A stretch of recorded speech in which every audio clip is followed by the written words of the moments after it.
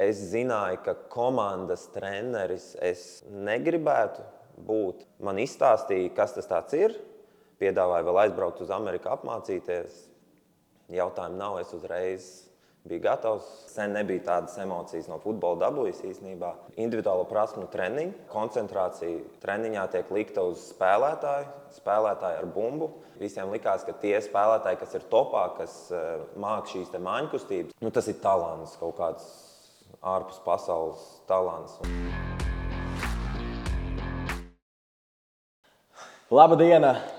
Sinotip un Duelis ir atpakaļ. Šodien pie mums ciemos Korver coachinga, individuālo apmācību projekta programmas Latvijā galvenais treneris un pie reizes arī FK pa pāris kausiem futbola komunas aizsargs, centra aizsargs un stabila vērtība Dāvis, Sandis, Strods. Labdien!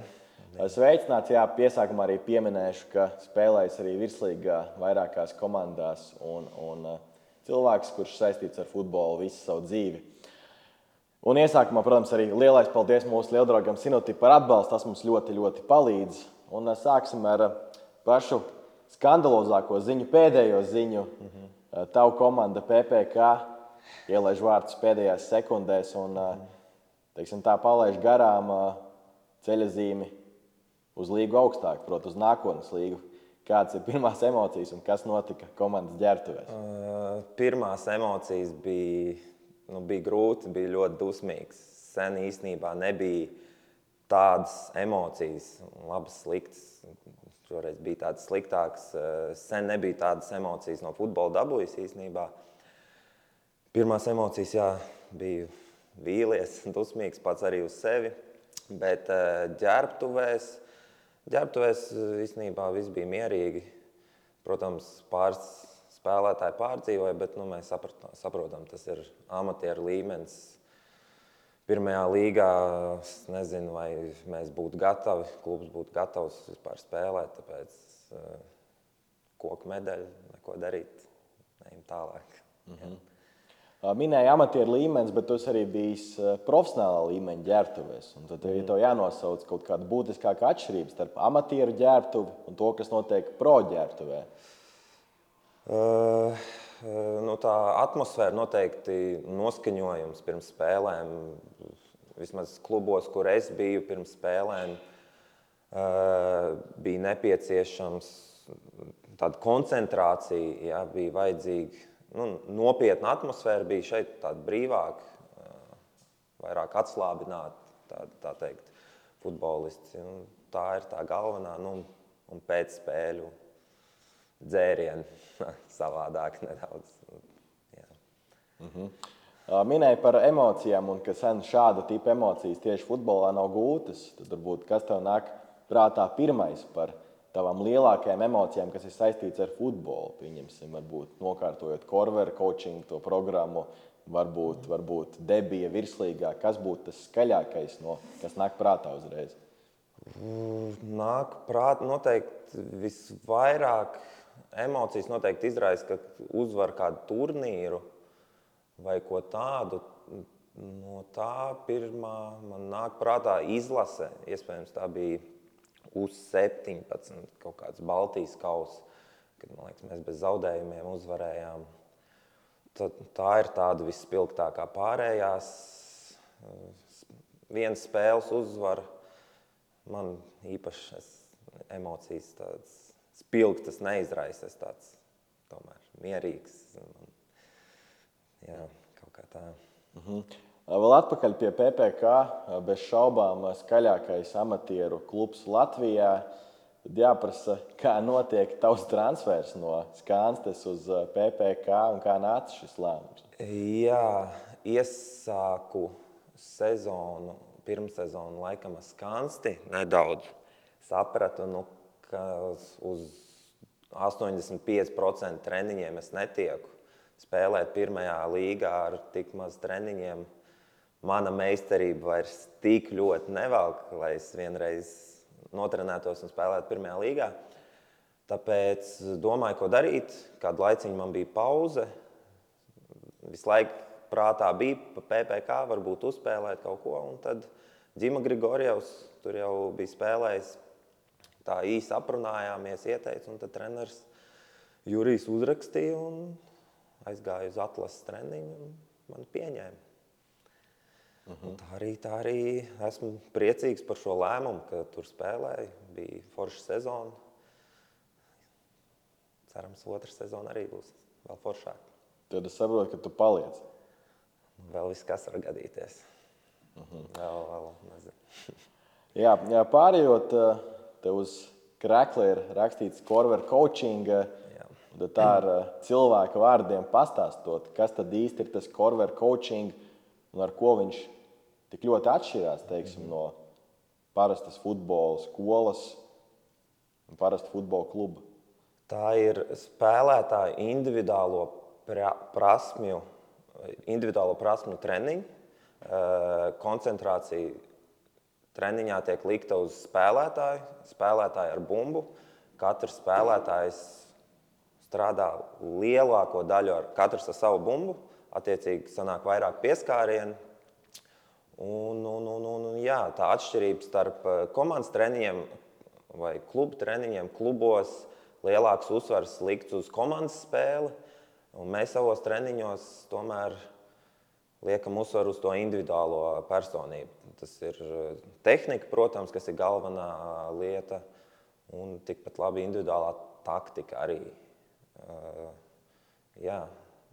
Bet daudzos klubos, nesen arī klausījos podkāstu ar Korver coaching dibinātājiem, kur viņi stāsta, ka lielākā daļa Premjerlīgas klubi, Itālijas klubi, kluba apakšā, jeb jauniešos, pat bērnos, tur kaut kāda daļa Korver metodas ir. Tā kā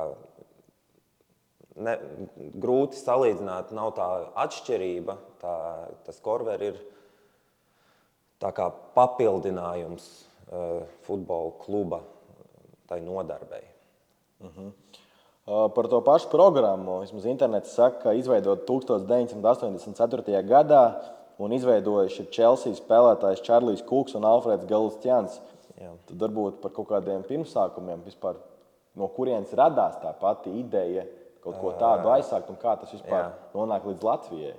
Bija tāds Vils Korvers, viņa vārdā ir nosaukta šī metoda programma, un Alfs Galustjans un Čārlis Kuks, viņi kopā ar Vilu Korveru, kamēr viņš bija dzīvs, vēl apkopoja šīs tajā laikā vienkārši labāko spēlētāju māņkustības.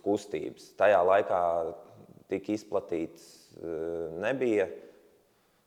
Tur kaut kādas treniņu programmas, un visiem tajā laikā visiem likās, ka tie spēlētāji, kas ir topā, kas māk šīs māņkustības, tas ir talants, kaut kāds ārpus pasaules talants. Un viņi apkopoja šīs kustības, sadalīja tās kustības tādās iespējams daļās un mācīja bērniem, kā zvaigznes iemācās vai taisa šīs kustības. Un tas attīstījās.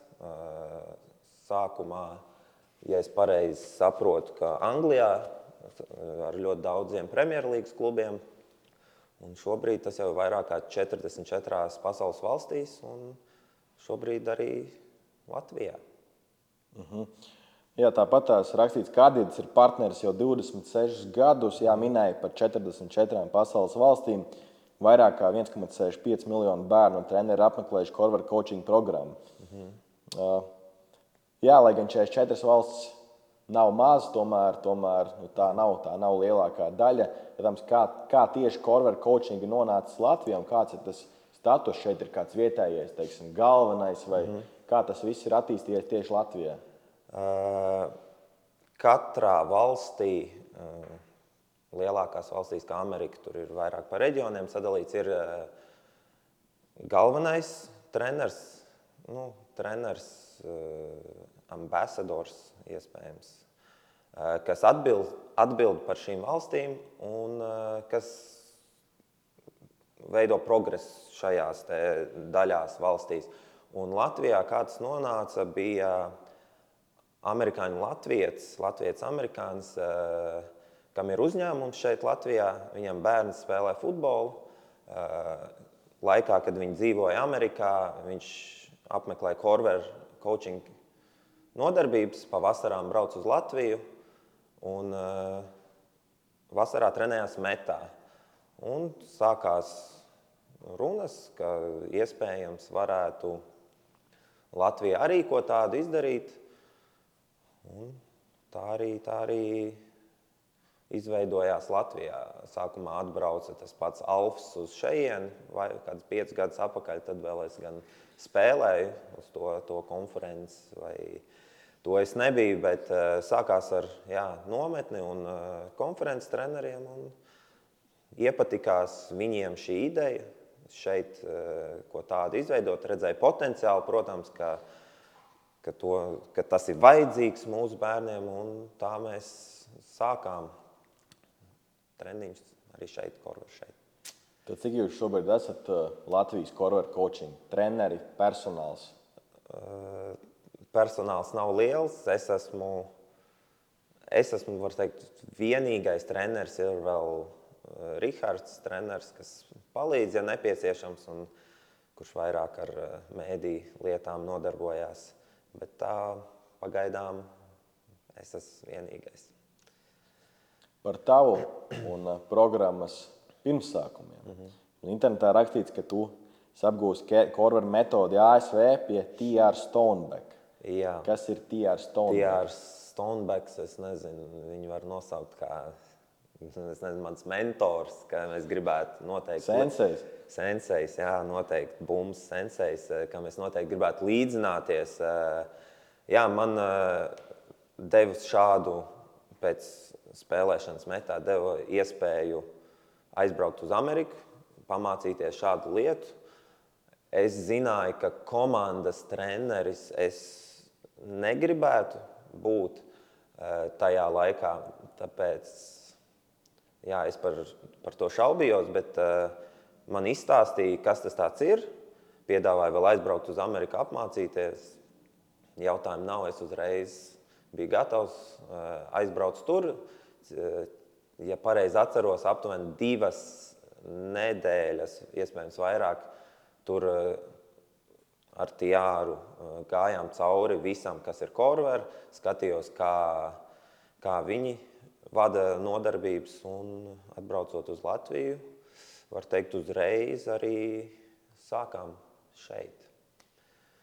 Ienāc Sinotip LV. Esi kopā ar uzvarētājiem.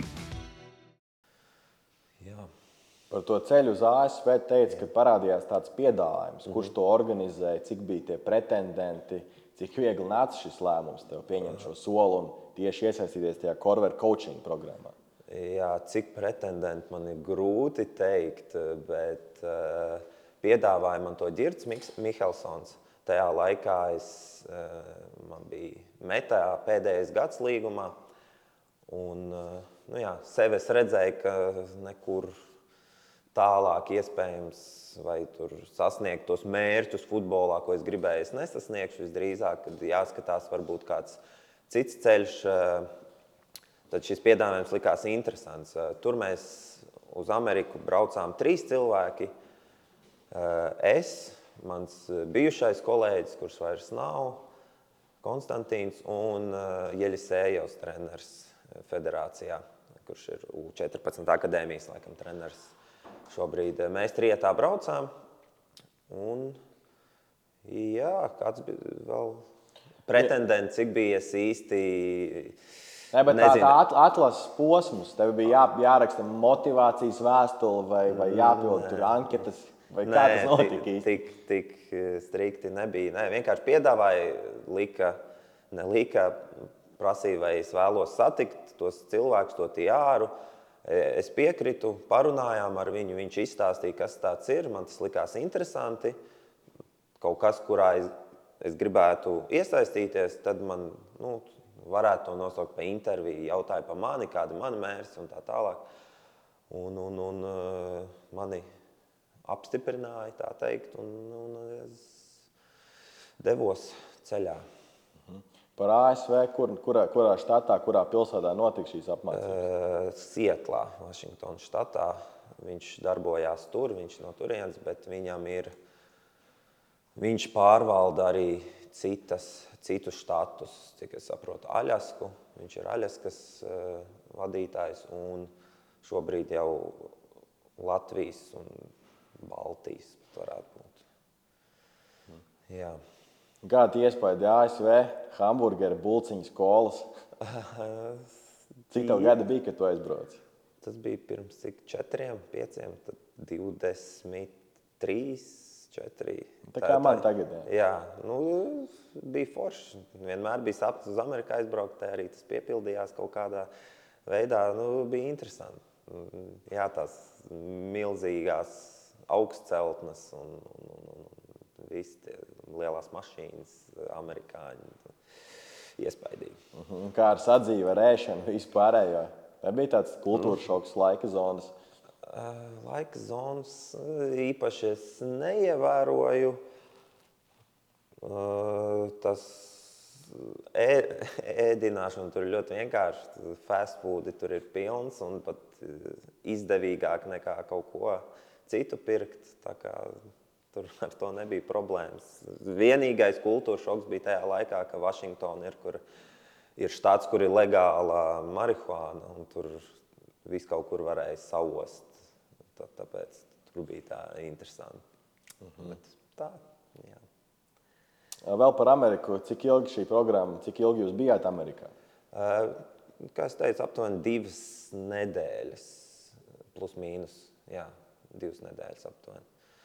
Apskatījāmies, jā, kā tur dzīvo, ļoti patika tāda veida, ka tur ir laukumi, it kā Barona centrā, piemēram, bērnu laukums plus futbola laukums, un cik es saprotu, tur var jebkurš cilvēks nākt un brīvi spēlēt.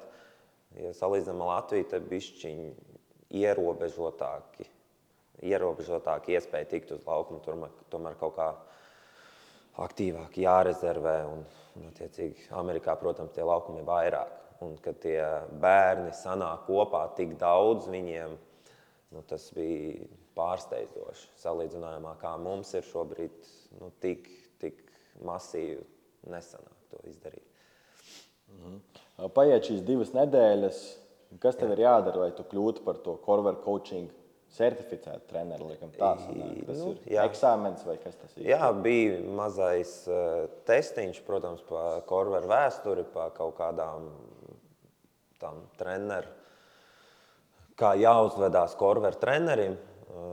Tāds mazais eksāmeniņš ir jānoliek, nekas sarežģīts nav, bet to es noliku. Un tas pats galvenais, varbūt tas nav tests, ka tu kļūsi par certificētu treneri, vairāk tas ir, ka tu iesaisties korveru procesos, tu par to interesējies, tu sarunājies ar tiem korveru cilvēkiem, un jūs mainaties ar idejām, ar jautājumiem, un tādā veidā varbūt vairāk tu kļūsti par tādu tiešām korveru treneri. Kaut gan es esmu vienkārši futbola treneris. Par tavu senseju T.R. Stonebeku.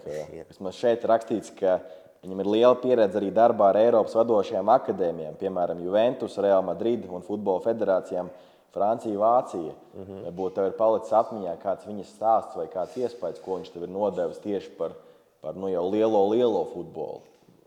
Tāds viens konkrēts nav, viņam stāsti tiešām ir ļoti daudz. Es vairāk klausoties vai runājot ar viņu, es parasti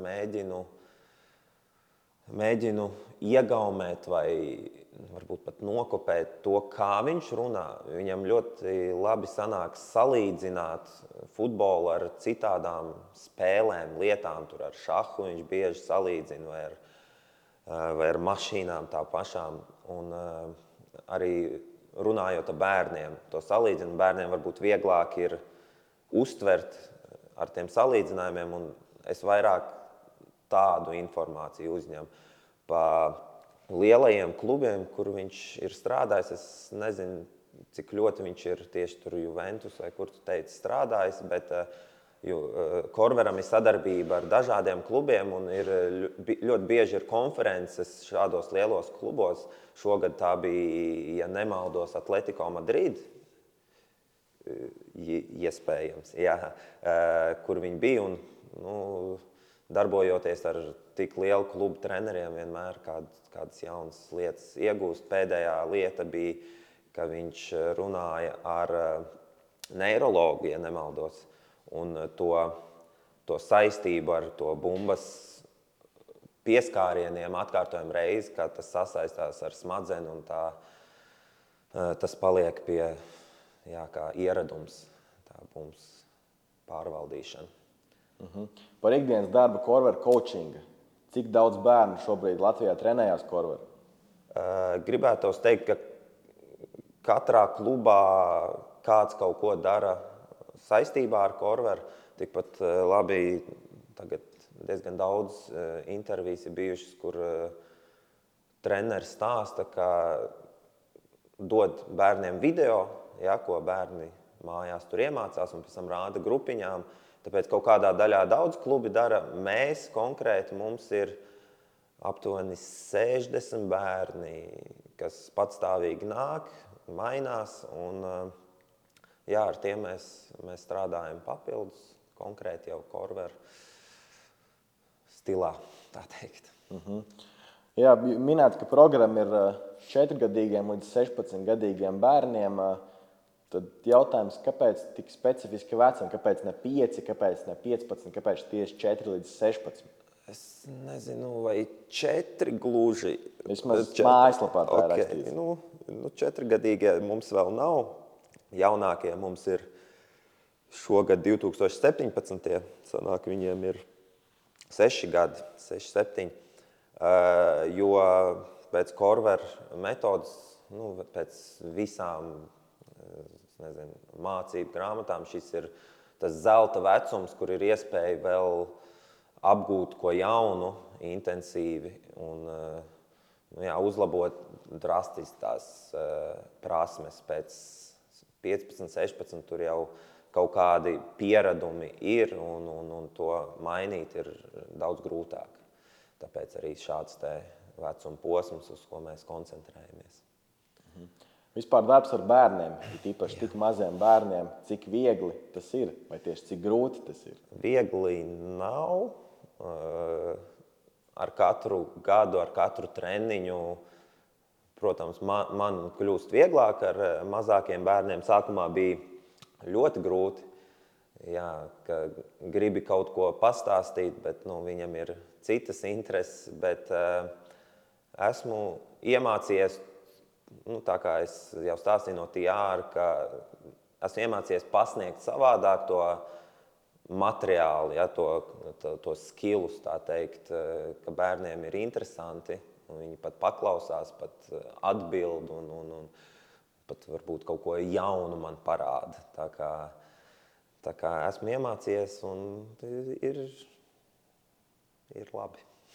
Kā vienlaicīgi nomierināt 5 bērnus? Kā vienlaicīgi? Ātri kaut kāda sacensība jāuztais.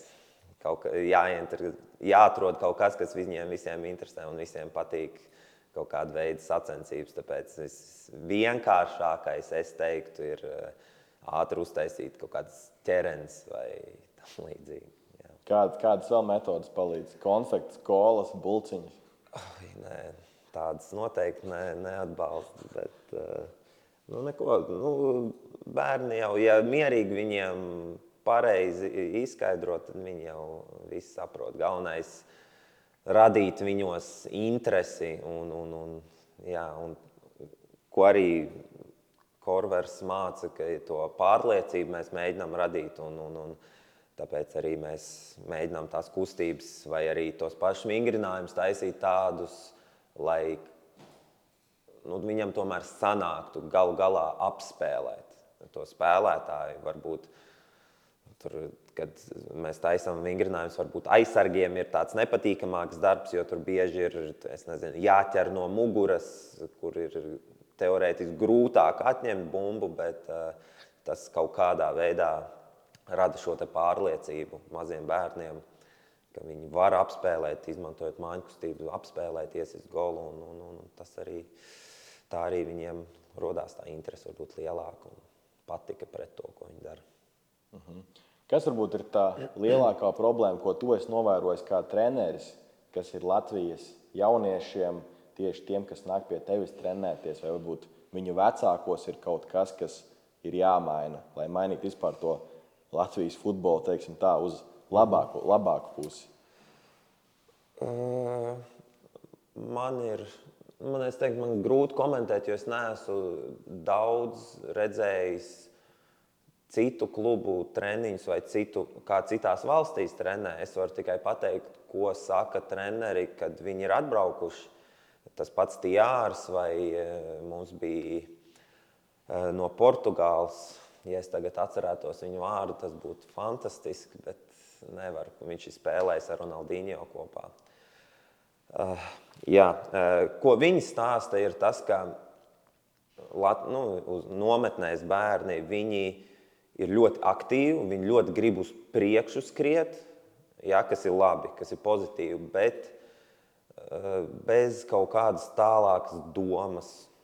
Vienkārši skriet uz priekšu, un varbūt tas arī ir, kāpēc Latvijā tādā mazā vecumā mums sanāk tik daudz varbūt uzvarēt lielos klubus, jo mēs skrienam, un tādā vecumā par tādu presingu, ka visi kopā skrien, ir grūti atsisties, tāpēc ir tās uzvaras. Tā pašā laikā varbūt citi klubi tajā jauniešu vecumā, šobrīd es runāju tur līdz 10, kaut kur tādā vecumā, tur viņi jau vairāk domā, kā tur piespēja ladot, kur skriet, nevis vienkārši taisni. Un to var, arī savos treniņos var novērot, ka kaut kāda doma apakšā tam bērnam ir, bet tie 2 soļi uz priekšu vairs nav kaut kā tā. Jā. Un pa vecākiem ir vecāki dažādi. Ir vecāki, kas ļoti grib, lai bērns, protams, kļūtu par futbolistu. Ir gan jau, ka ir vecāki, kas grib, lai bērns vienalga, ko kaut ko dara, vienkārši. Un ar visiem strādājam, cenšamies. Pašā noslēgumā tev būtu jānoreklamē un jāpasaka, kāpēc nākt pie tevis uz korveru coaching, ko tu teiktu bērna vecākam? Aizvedam treniņus līdz 12 bērniem grupiņā, kas varbūt atšķirās no futbola skolas, kur ir tomēr bišķiņ masīvāk. Treniņus aizvedam salīdzinoši intensīvi, strādājam uz bērna tehniku. Attiecīgi bērnam tajā korveru treniņā būs vairāk pieskārienu ar bumbu, nekā es pieļauju futbola skolas treniņā. Un vienkārši, ja redzat, ka bērns grib vēl nodarboties ar futbolu, šeit ir iespēja, nāciet, trenēsimies. Un galvenais, lai bērni mīl to futbolu, viņiem patīk un lai viņi turpina spēlēt. Paldies arī Sinotip, un uz šīs nots arī noslēdzam. Tiekamies nākamnedēļ. Atā. Paldies!